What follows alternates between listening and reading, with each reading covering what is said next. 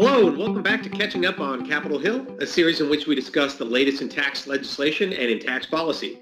I'm your host, John Gimigliano. Today we are joined by my colleagues Jen Acuna and Tom Stout as we return to the Biden tax plan, this time to look at his proposal to increase individual taxes.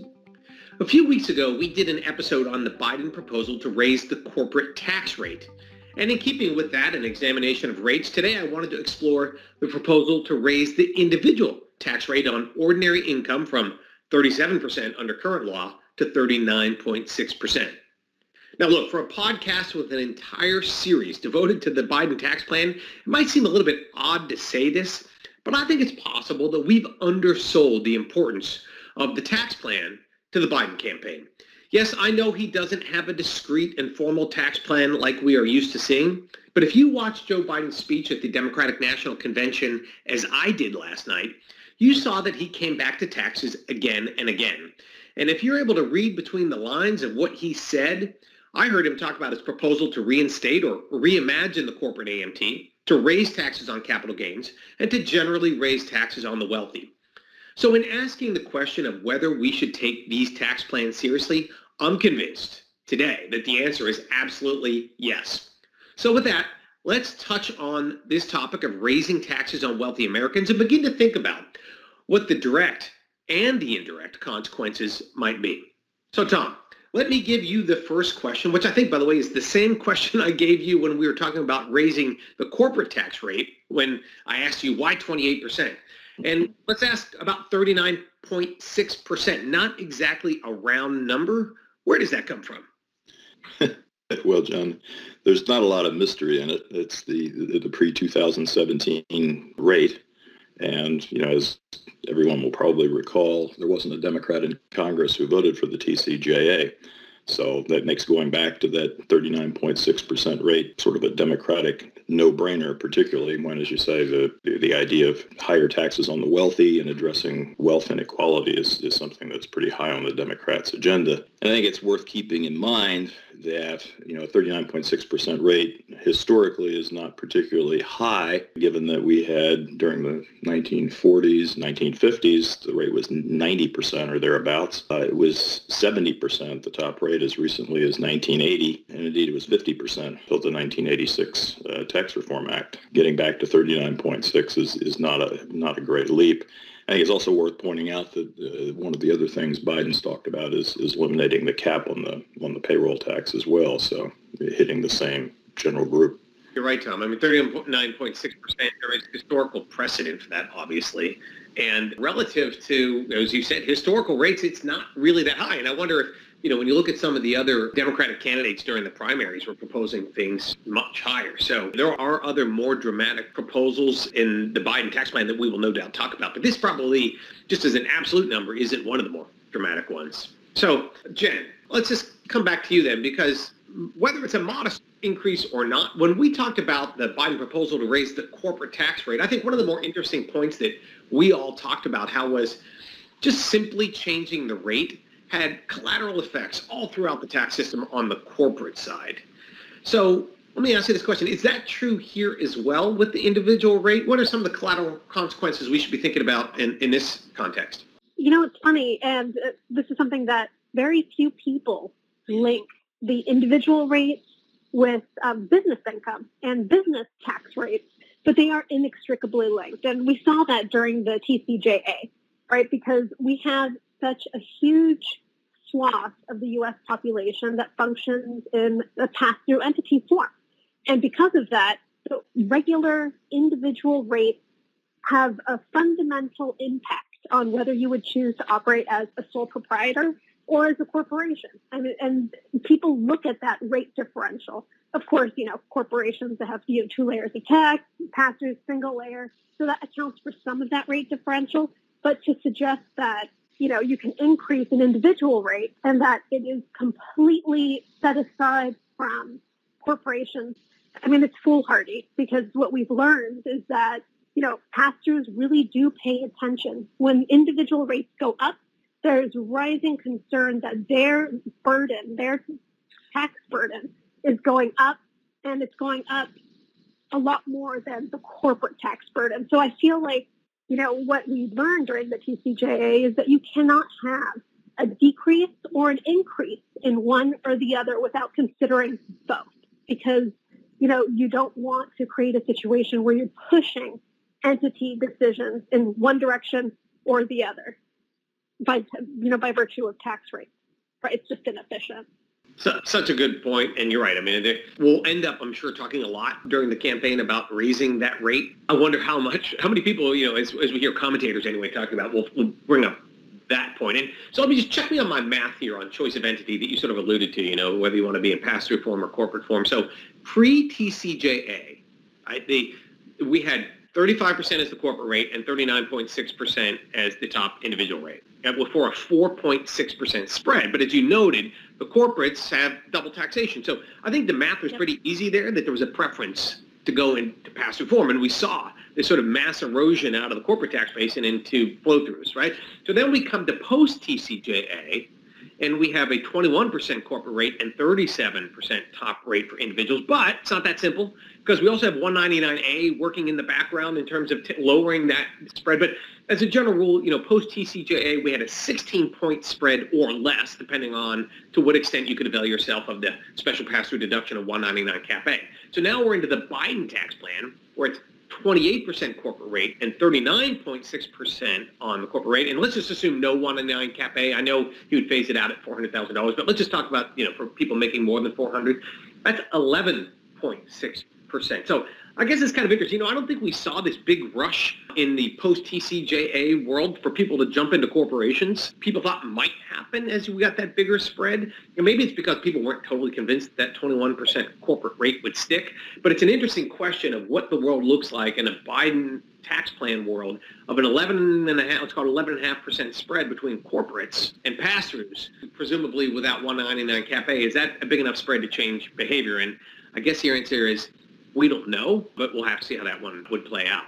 And what we did see, especially, with the lobbying efforts on 199 Cap A, and remember, this is a couple of years ago, 199 Cap A wasn't the original plan. There was a pass-through rate that was proposed on the House side because there was a desire to make any corporate rate cut commensurate with the level of cuts that pass-throughs would get to reduce that rate differential. And now, just like as you pointed out, John, when you have a bigger spread, there's going to be a lot of political pressure to do something on the pass-through end, either if it's through 199 Cap A or through another mechanism, like 199, there are a lot of different things you could do to try to reduce the tax burden on pass-throughs. Right, yeah. The House plan, as you mentioned, sort of always made sense, which was this, from a pure policy point of view, let's have a special lower rate for pass-throughs to provide some sort of equity with the corporate rate reduction. The problem was it was so hard to write that's why we sort of ended up with 199 Cap A, which was this special deduction that came out of the Senate plan that you helped put together. And whether or not you think 199 Cap A works or not, you understand why it's there, right? Okay, so Tom, let's come back to you. So we've been talking a lot about this rate on ordinary income as a way for the Biden administration to raise taxes, especially on that sort of wage income. But is raising taxes on that income really only about the rate itself? Or are there other ways that a Biden administration could raise taxes without, outside of simply the rate itself? Well, you mentioned one of them, the 199A deduction. If there's probably anything higher on the Democratic hit list than the top rate, it's the 199A deduction, which no, I don't think any of the Democrats favored in the first place.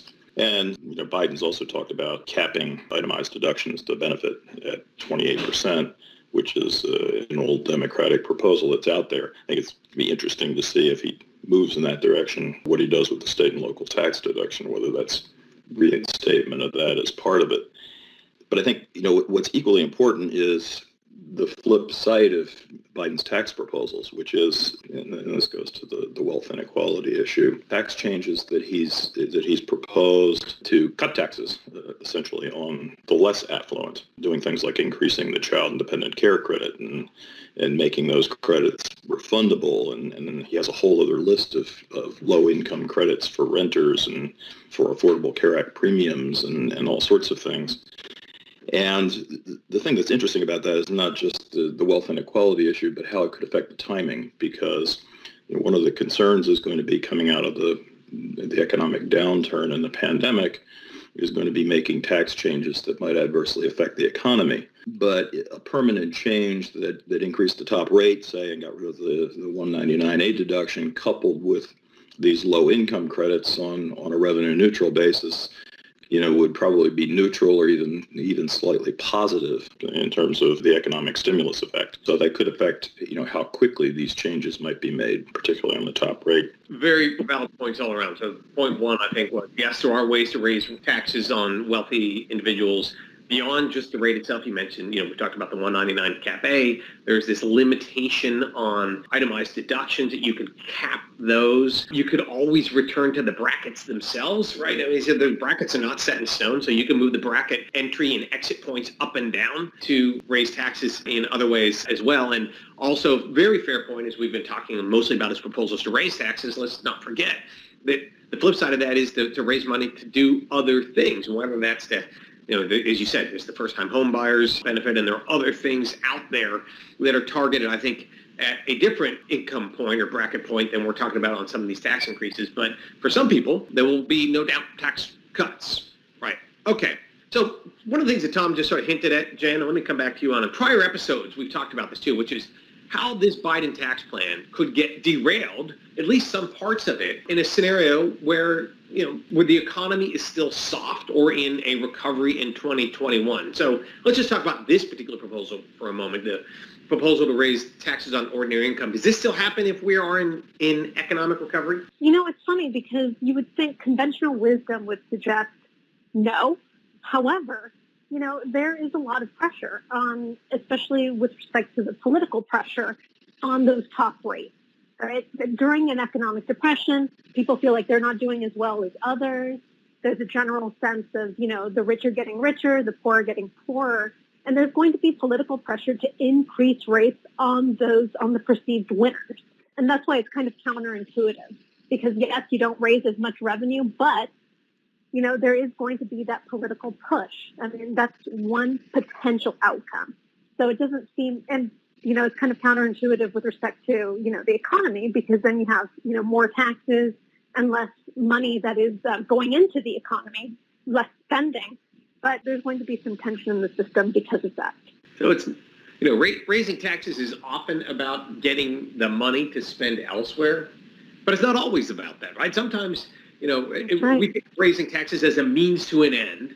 But sometimes it's just an end, right? And I think that's the point you're making, Jen, is that in this case, this is a big part, I think, of, sort of the what Biden is talking about in terms of fairness of the tax system. And I think, sort of where, the Democratic voters are generally in terms of we need to undo pieces of what they're calling the Trump tax cut and just to, restore fairness. Last question. Tom, let's assume this proposal does get enacted next year. Have to come back to our question on effective dates. What are the options? If somebody put together an option, came to you, Tom, and said, okay, we want to do this 39.6% on ordinary income. When should we make it effective? What are their options and some of the thoughts on those different options? Well, a lot will depend on where the economy is at the time and what it's coupled with, as I mentioned before, the possible offset of having tax cuts for lower income individuals. But, it's keeping in mind that quite often tax rate changes that are enacted during a calendar year are often effective back to the first of that year.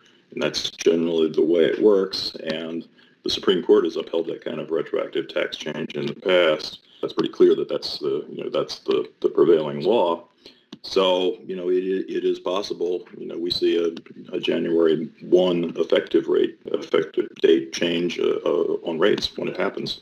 All of it depending, of course, on the results of the election and who's in charge. And we've talked about that before, without Democratic control of both houses of Congress and the White House, most of these changes are probably not going to happen.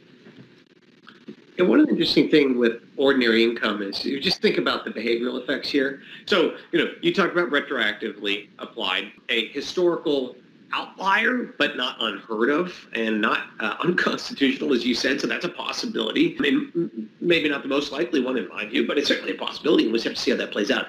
Another possibility is the date of enactment. Whenever, a President Biden would sign it into law, that would be our effective date. Mid-year is always a little clunky, right? Or there's Probably the most common scenario is you would do January 1 of the next year to try and make it clean. But when you think about those kind of things, especially on tax increases, you're always thinking about what kind of behavioral effects are there. And we'll get to this when we talk about the capital gains rate. There's all sorts of behavioral effects in picking a date. On wage income, though, I think it's a little more stable in terms of, if we're thinking about purely wages, about when people recognize that income, and whatever date you pick probably doesn't change the score as dramatically, the revenue raised as dramatically as some other proposals. But we can't rule out the possibility that at least there might be perceived anti-abuse provisions that they could put in retroactively that would prevent some sort of perceived abusive transaction to, maybe accelerate income into that lower period and push deductions out into the higher period, which is the opposite of the way we typically think about it. But that would be the planning technique, sort of planning 101 in a period of tax increases. Well, another consideration. Yeah, it's always a consideration, right? The revenue estimates matter in terms of, they're not just numbers. I mean, they are just numbers, but they always matter in terms of how the legislation looks. And that's, again, but, once you're in there actually writing these things, you never forget about how the revenue estimates really have a chance to change effective dates and the content of legislation itself. Well, that's all for this week. Look, we barely scratched the surface of the Biden tax plan so far. There is so much more to discuss, and we'll continue to take the plan apart in the coming weeks. But there is maybe nothing bigger on the individual side than Biden's proposal to increase the tax rate on capital gains. And today's discussion on ordinary income is really incomplete without that consideration in parallel. So I promise you, we will get to that topic soon. But until then, and until next time, thanks for tuning in to Catching Up on Capitol Hill, and I hope to see you soon.